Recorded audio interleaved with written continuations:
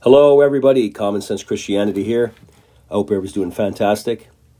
It's been a while. I've been busy doing videos and live streaming, but I'm back. I want to cover agency again. I know I've covered it before, but it's very important, and I want to go over some things again. The bottom line is, if you don't understand agency, you will not understand Scripture. You won't. You'll have confusion like Trinitarians have when they hear about the angel of the Lord appearing in the burning bush, and then it says God spoke from the burning bush. So they're going, how is this possible? Is this the angel of the Lord God? This must be Jesus. No, it's an angel. Well, how is that possible? Because in the law of agency, the Hebrew thought the first cause is not always distinguished from the intermediate or secondary causes. That is to say, the principle is not always clearly distinguished from the agent in Scripture. It's sometimes it's confusing if you don't grasp this. It's not difficult, but once you see it and understand it, then it'll flow perfectly. But you have a hard time. Some people have a hard time trying to understand it because they're not used to it. The one commissioned to carry out an act on behalf of another is an agent, right? So sometimes the agent standing for the principle is treated as if he or she were the principal, him or herself, though this is not literally true. Principal and agent remain two distinct persons, but they act in complete harmony. The agent acts and speaks for the principal. Now, I'd like to give credit to, I'm kind of going off the notes of David Berg from New Zealand. He's got a great article, and you can find it online. It's called Divine Agency in the Scriptures, but I'm going to read most of it here. But I'll add to it also. I was going to say, when you read Isaiah 7, and I keep bringing this up, Isaiah 7:3, I believe, it says, God says, the Lord said to Isaiah, go forth and meet Ahaz and say to him, right? And he gives Isaiah a commandment. But when you read Isaiah 7:10, when Isaiah speaks, it says, then the Lord spoke again to Ahaz. Well, wait a minute. Did Isaiah become a God-man or, somebody with a dual nature? No, he was simply speaking on behalf of God Almighty. So the writer, as far as the writer was concerned, God spoke. So when you see angels appearing throughout the Old Testament, it says the Lord appeared. Well, yeah, because the angels are representatives of God. Just like Isaiah was a representative of God, when Isaiah spoke, it said God spoke. And none of us think that Isaiah is God Almighty, right? So in the Bible, there are many examples of human principles using fellow humans for agents, of God as divine principles using angelic agents, and of God using human agents. So this notion of principle and agent is the key to understanding the relationship between the one true God and his Son, Jesus Christ. So the concept of principle and agency can actually help us to reconcile what appears otherwise to be contradictions in the parallel accounts found in the Synoptic Gospels. So in the account of Jesus healing the centurion's servant, Matthew speaks of a conversation between the centurion himself and Jesus, Matthew 8:5-13. Luke tells us that the centurion did not, in fact, come personally. He sent some Jewish elders and then some friends to Jesus with his requests, Luke chapter 7, verses 1-10. So the centurion here is a principal. The Jewish elders and the centurion's friends are his appointed commissioned agents. Remember, in Hebrew and in their thought, the principal and the agent are not always clearly distinguished. Sometimes it's a little ambiguous. Sometimes they're interchangeable, but they're different persons, right? And that's kind of weird in our language, in our construct, in our culture, but it's not difficult to understand in the Hebraic culture. They're synonymous. They could be mentioned. One person could be mentioned, another person could be mentioned, but they both are the same because it comes from the sent is equal to the sender, right? So Matthew mentions only the principal, the centurion, without distinguishing the agent, the Jewish elders and friends. Luke mentions both the principal and agents. So to put it in another way, in Matthew's account, the elders, which are the agents, stand for and are treated as the centurion, which is the principal, even though this is not literally true. Okay. So in the same fashion, when Jesus was questioned concerning who might sit next to him in his kingdom, Mark gives us the impression that James and John themselves personally asked whether they might sit next to Jesus in places of royal authority. That's in Mark chapter 10, verses 35-40. Matthew tells us that, in fact, it was the mother of Zebedee's children who actually made the request to Christ. Matthew chapter 20, verses 20 through 23.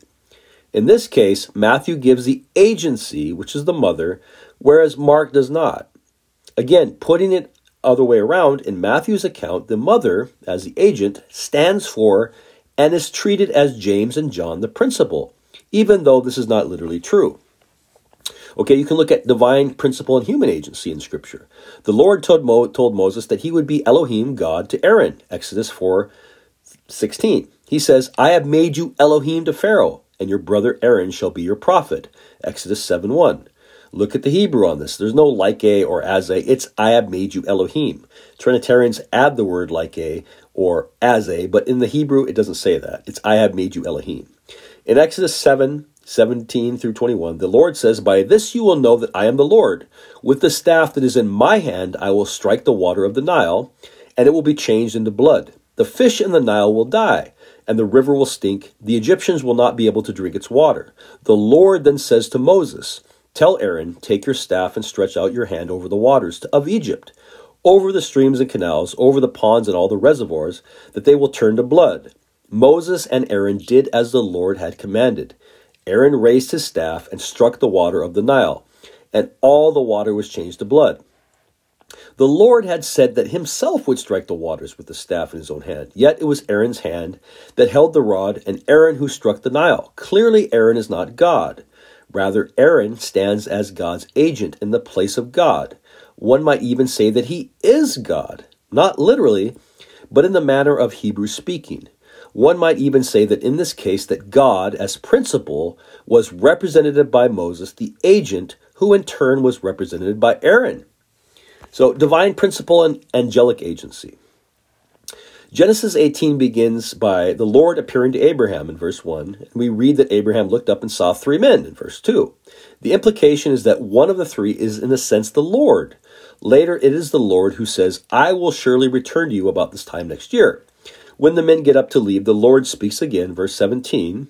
Finally, two of the angelic men turn away, and as the NIV has it, Abraham remains standing before the Lord, verses 22. The alternative given as a footnote reads, but the Lord remained standing before Abraham. Okay.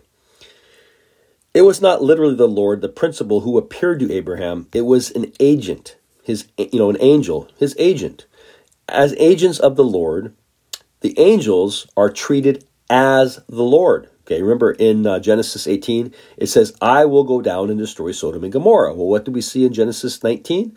Then the two angels went down and they destroyed Sodom and Gomorrah. Okay. As agents of the Lord, the angels are treated as the Lord. We know this is true because the Bible is adamant. No one has seen God, John 1 through 18, 1 John 4:12, 1 Timothy 6:16, God dwells in unapproachable light that no man can see or can ever see. Okay, no man can ever see God and live, period. Note too that the one angel who directly represents God is worshipped as God's agent. Okay, he's not God Almighty or Yod-Heh-Vav-Heh, he's God's agent. When Jacob wrestled with a heavenly being, he is said to have seen God face to face. So Jacob is said to have wrestled with God, Genesis 32:24 through 30. However, we know from the word of the Lord to the prophet Hosea that Jacob, in struggling against God, actually wrestled with an angel, Hosea 12:3 through 4. Jacob did not literally wrestle with the Lord, the principal. It was the angel, his agent, that he wrestled with. However, as the agent of the Lord, the angel is treated as the Lord. Again, we know this is true because the Bible is insistent. No one has ever seen God, John 1:18, 1 John 4:12, 1 Timothy 6:16. God dwells in unapproachable light that no man can see or has ever seen. Period. Start there. Don't dismiss those verses and then figure out, well, why are they seeing the angel? And it says they saw God. That must be Jesus. No, it's an angel. So too when Jacob, as an old man, blessed Joseph's children, he said, may the God before whom my fathers Abraham and Isaac walked, the God who has been my shepherd all my life to this day, the angel who has delivered me from all harm, may he bless these boys. Genesis 48:15 through 16. Surely God himself is not an angel, but the angel as his agent represented him. Okay. Another very clear example of this type of thinking is as follows. According to Deuteronomy 4:12, it was the Lord who spoke to Israel out of the fire to give them in his law at Mount Sinai. It is said to be the Lord's own voice that they heard. Yet several scriptures reveal the speaker to have been an angel. Stephen says that he, Moses, was in the assembly in the wilderness when the angel who spoke to him on Mount Sinai, Acts 7:38, he told the Jews, "You have received the law that was put into effect through angels and have not obeyed it." That's verse 53. Paul also says the law that was put into effect through angels by a mediator, Moses, Galatians 3:19. Hebrews 2:2 only serves to confirm this point, saying that the message of the law was spoken by angels. This is no contradiction. The Lord did not literally speak out of the fire. An angel spoke. However, as the agent of the Lord, the angel is treated as the Lord, as if his Lord God speaking himself, right? Like Isaiah 7. When Isaiah spoke, it says God spoke. Isaiah 7:3, Isaiah is given a commandment by God. Isaiah 7:10, Isaiah speaks, it says God spoke. Scripture affirms that it was God who opened the doors of the heavens and rained down manna for the people of Israel to eat during the wilderness wanderings. He gave them the grain of heaven to eat. Psalm 78:23-24. The manna did not literally come down from heaven, the throne of God. It was from heaven in that the precious gift of God was sent by God. So too the manna is called the bread of the angels. Psalm 78:25. This is probably not because the angels actually have manna for breakfast or lunch or dinner, right? God himself provides the food, but he did it through the agency of the angels. So the angel of the Lord, remember I've gone over this before in my other podcasts and my other videos. When Hagar saw the angel of the Lord, she said, "I have now seen the one who sees me." Genesis 16:7-14, referring to God. The angel of God said to Jacob, "I am the God of Bethel, where you anointed a pillar." Genesis 31:11-13. Also see Genesis 28-16. While it is said that the angel of the Lord appeared to Moses from within the burning bush, it was God who called to him from the bush. Exodus 3:1-5. Manoah, realizing that he had seen the angel of the Lord, said to his wife, "We have seen God." Judges 13:20. So too, works attributed to the angel of the Lord are attributed to the Lord himself. The angel is said to have brought Israel out of Egypt. Exodus 3:7-8, Judges 2:1. He is said to have sworn to the land to the seed of Abraham. Genesis 15:18, Judges 2:1. It was he who have said to have cut a covenant with Israel. Genesis 15:18, Judges 2:1. Many suggest that the angel of the Lord is a manifestation of the Lord himself. Some even suggest that the angel of the Lord is a pre-incarnate, pre-human form of Christ. If you believe this scripture is very clear on this point, we suggest that you are mistaken. The book of Hebrews makes much of the supremacy of the Son and the superiority of his ministry over that of God's servant, the angels.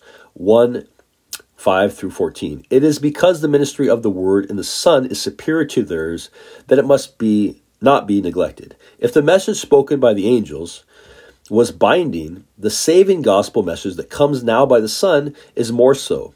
Verses 2:1-4. While the Son was made a little lower than the heavenly beings, Hebrews 2:7-9, the angels of the LXX, the Greek version of the OT, Psalm 8-4-5, he has been exalted far above them by God the Father.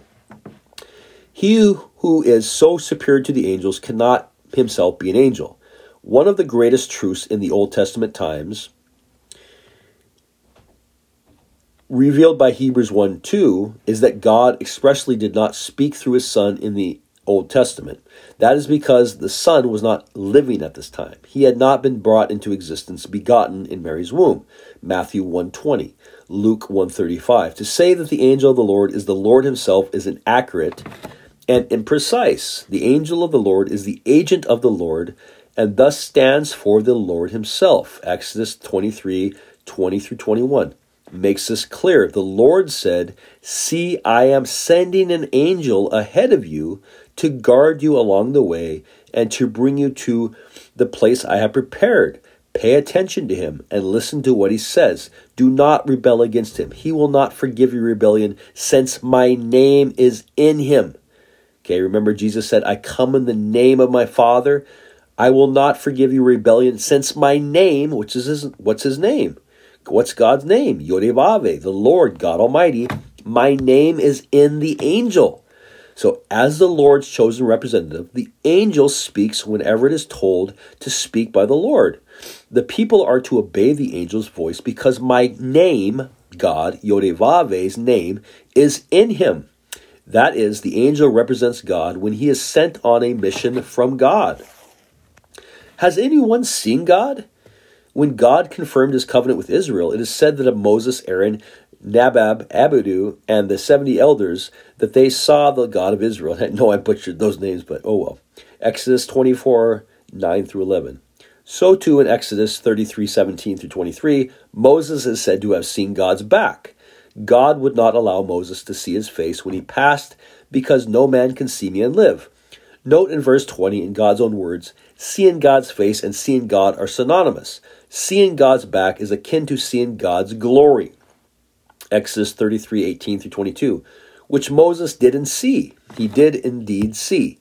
As the writer to the Hebrews puts it, Moses saw him who is invisible. Hebrews 1:27.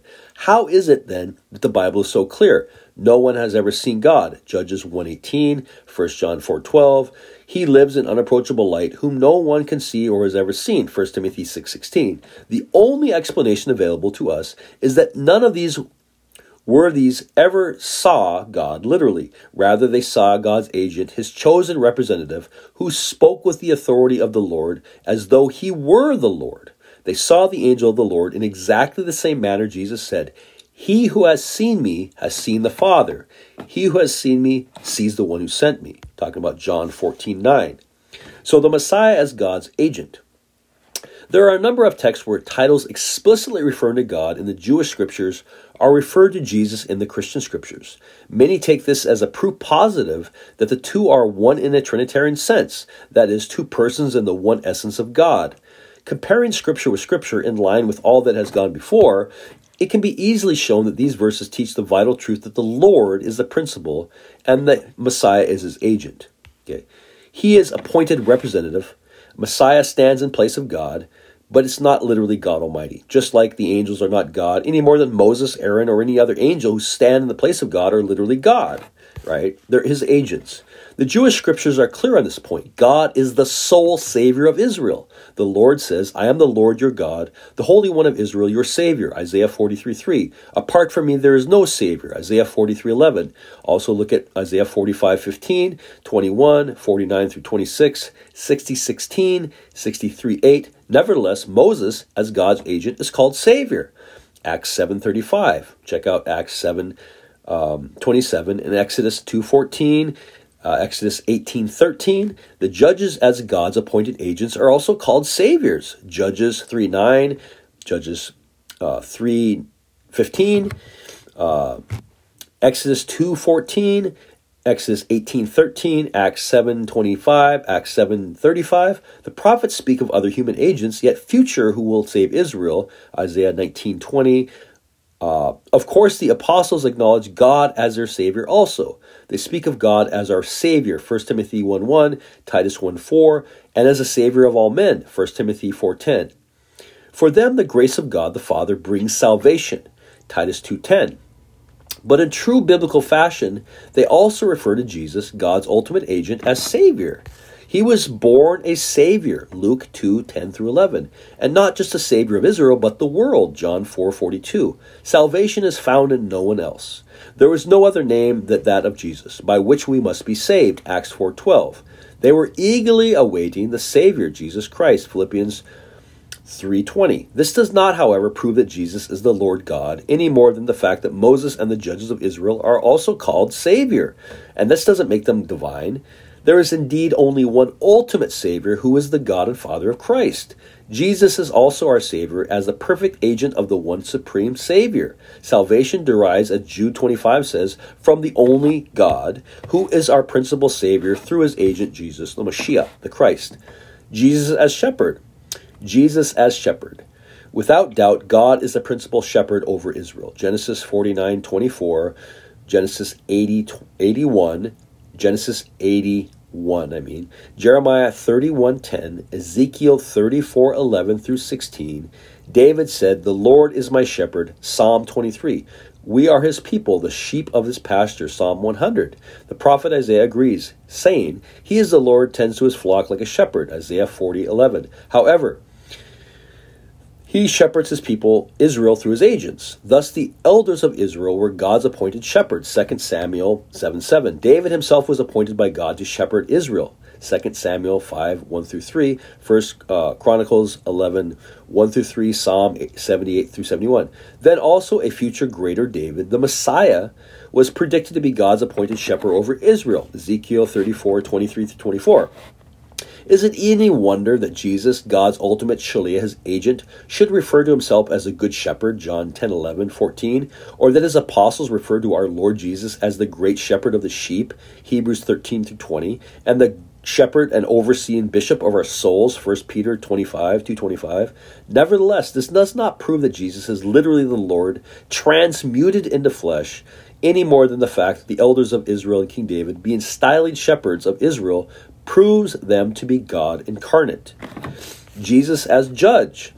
God is a principal judge of the whole earth. Genesis 18:25, 1 Samuel 2:10, 1 Chronicles 16:33, Psalm 53-4, 67-4, 94 1-2, 96:13, 98:9. Yet although it is said that God himself is a judge, Psalm 50-6, and that God himself will bring about every deed into judgment, including every hidden thing, whether it's good or evil, Ecclesiastes 12:14, God has chosen and commissioned human agents as judges to execute God's judgment throughout Israel's history. Comparing Scripture with Scripture, we discover that God and Jesus is his ultimate agent, actually stands for God and will judge all things at the end. He, Jesus, will bring to the light what is hidden in darkness and will expose the motives of men's hearts, 1 Corinthians 4:5. For we must all appear before the judgment seat of Christ, 2 Corinthians 5:10, when he will judge the living and the dead, 2 Timothy 4:1. When the Son of Man comes, all the nations will be gathered before him, Matthew 25:31-46. The Father will actually judge no one. He has entrusted all judgment to the Son, John 5:22-27.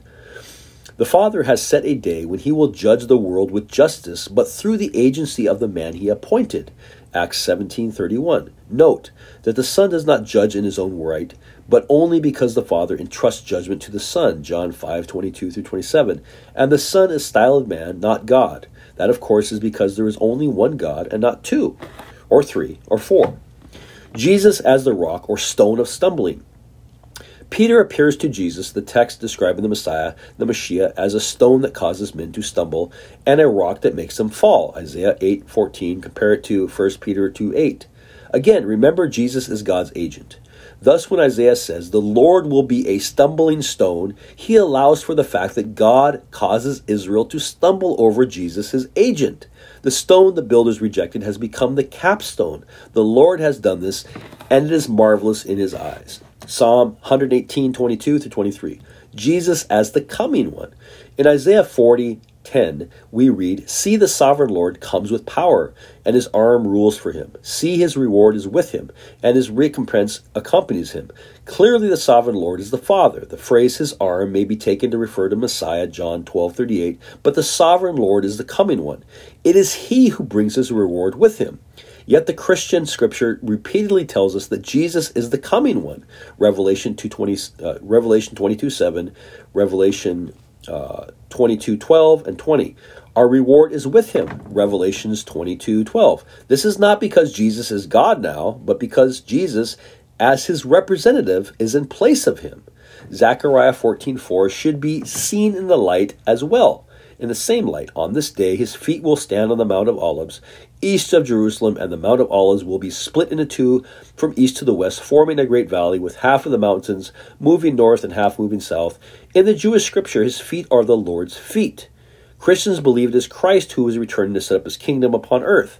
But rather than jumping to the erroneous conclusion that Jesus is the Lord, we should understand that the Lord's agent, Jesus' feet, are spoken of as God's feet, in exactly the same way as Aaron's hand is spoken of as the Lord's hand. Remember Exodus 7:17-19. All the second coming passages in the Old Testament are referred to God, but in the New Testament to Jesus. Since there is only one God, we know that Jesus cannot be God, which would make two. The principle of agency steps in to provide a wonderfully satisfying solution to the apparent puzzle. God acts through and in his beloved Son, and also in his sons. Jesus as King of Kings, Lord of Lords. Surely the same reason applies to Jesus being called King of Kings and Lords of Lords. 1 Timothy 6:15, Revelation 17:14, Revelation 19:16, King or Lord of Glory, Psalm 24:7, 24:10, 1 Corinthians 2:8, the first and the last, Isaiah 44:6, 48 through 12, Revelation 1 through 17, Revelation 22:13, the rock, 1 Samuel 2:2, Psalm 18:2, Psalm 31:2, Psalm 89:26, Isaiah 17:10 through 11, Matthew 16:16, 1 Corinthians 10:4, 1 Peter 2:4, 6, and so on. Jesus stands in the relationship to the Lord, not because he is the Lord in a literal sense, but because as God's ultimate Shaliach, his agent, he stands for the Lord in a way that supersedes the status of Moses and Aaron or any of the angels, even the angel of the Lord who precedes the time of Christ.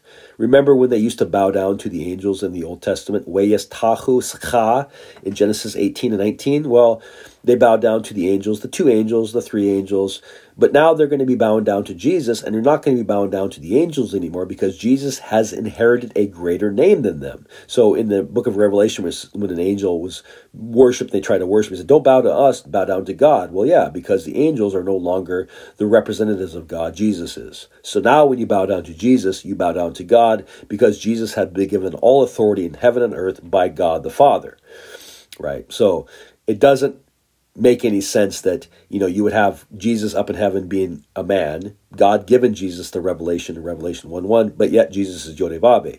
People don't understand these parallel accounts. They don't understand why he can use the names, these titles, and they're synonymous with God the Father, but yet Jesus is never called God, ever, other than, a title given to men. Judges are also gods. Moses was a god. That's why we have only one true God, the Father.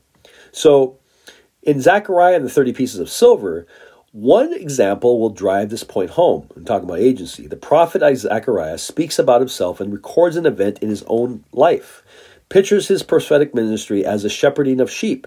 But when he challenges the leaders of Israel to give him the wages due to him, they give him instead the price of slave, which is 30 pieces of silver. This surely was an insult worse than that if they had not paid him at all. So the Lord told the prophet to throw it to the potter. Right? And the Lord said to me, throw it to the potter, the handsome price at which they priced me. So I took the 30 pieces of silver and threw it to them, into the house of the Lord to the potter. Verse 11-13. It may be that the Lord himself speaks as being priced at 30 pieces of silver, but it was Zechariah who was also paid. Right? Are we to assume that Zechariah is Almighty God? No. Rather, in so pricing Zechariah, the Lord's agent, they thus priced the Lord himself. So when Jesus was betrayed for 30 pieces of silver in Matthew 26:14-15, Matthew 27:3-10, they betrayed the Lord for 30 pieces of silver. We need no more conclusion that Jesus is the Lord in a Trinitarian sense than we would conclude that Zechariah is the Lord or Aaron. The Trinitarian idea of God in three persons had not been imagined in the Old Testament. In the New Testament, nowhere. A fine recent study by a German scholar, 1 or 3 by Karl-Heinz Ohlig, says the Trinity possesses no biblical foundation whatsoever. This is page 130. By the German scholar 1 or 3, that's the name of the book, by Karl-Heinz Ohlig, O-H-L-I-G, says the Trinity possesses no biblical foundation whatsoever. Page 130. So in conclusion, a Jewish understanding of the law of agency expressed in the dictum, a person's agent is regarded as the person himself. God appointed Jesus as the Mashiach, the Christ, the Messiah, as his agent. As such, trusting, he does it in regard as though the Almighty himself did it. One trusts the principle in trusting the agent. This notion of principle and agency helps us to understand Why, if you do not honor the Son, you do not honor the Father? John 5:23, 15:23. By refusing to honor and love the agent, you are refusing to honor and love the principle. We see in Jesus a perfect reflection of his principle. He who has seen and heard Jesus has seen and heard the Father. John 14:9, 10 through 38. And remember that people should be able to see God and Jesus in you, since Christians are also God's agent to bear the saving gospel of the kingdom to others. So I had to read it pretty fast because it's 9 pages. It was pretty long. Sorry for going through the verses. The reason why I did that is you can pause it later and actually pull up the verses if you want and double check. But I didn't want to go through. If I went through methodically in every single verse, it would take forever.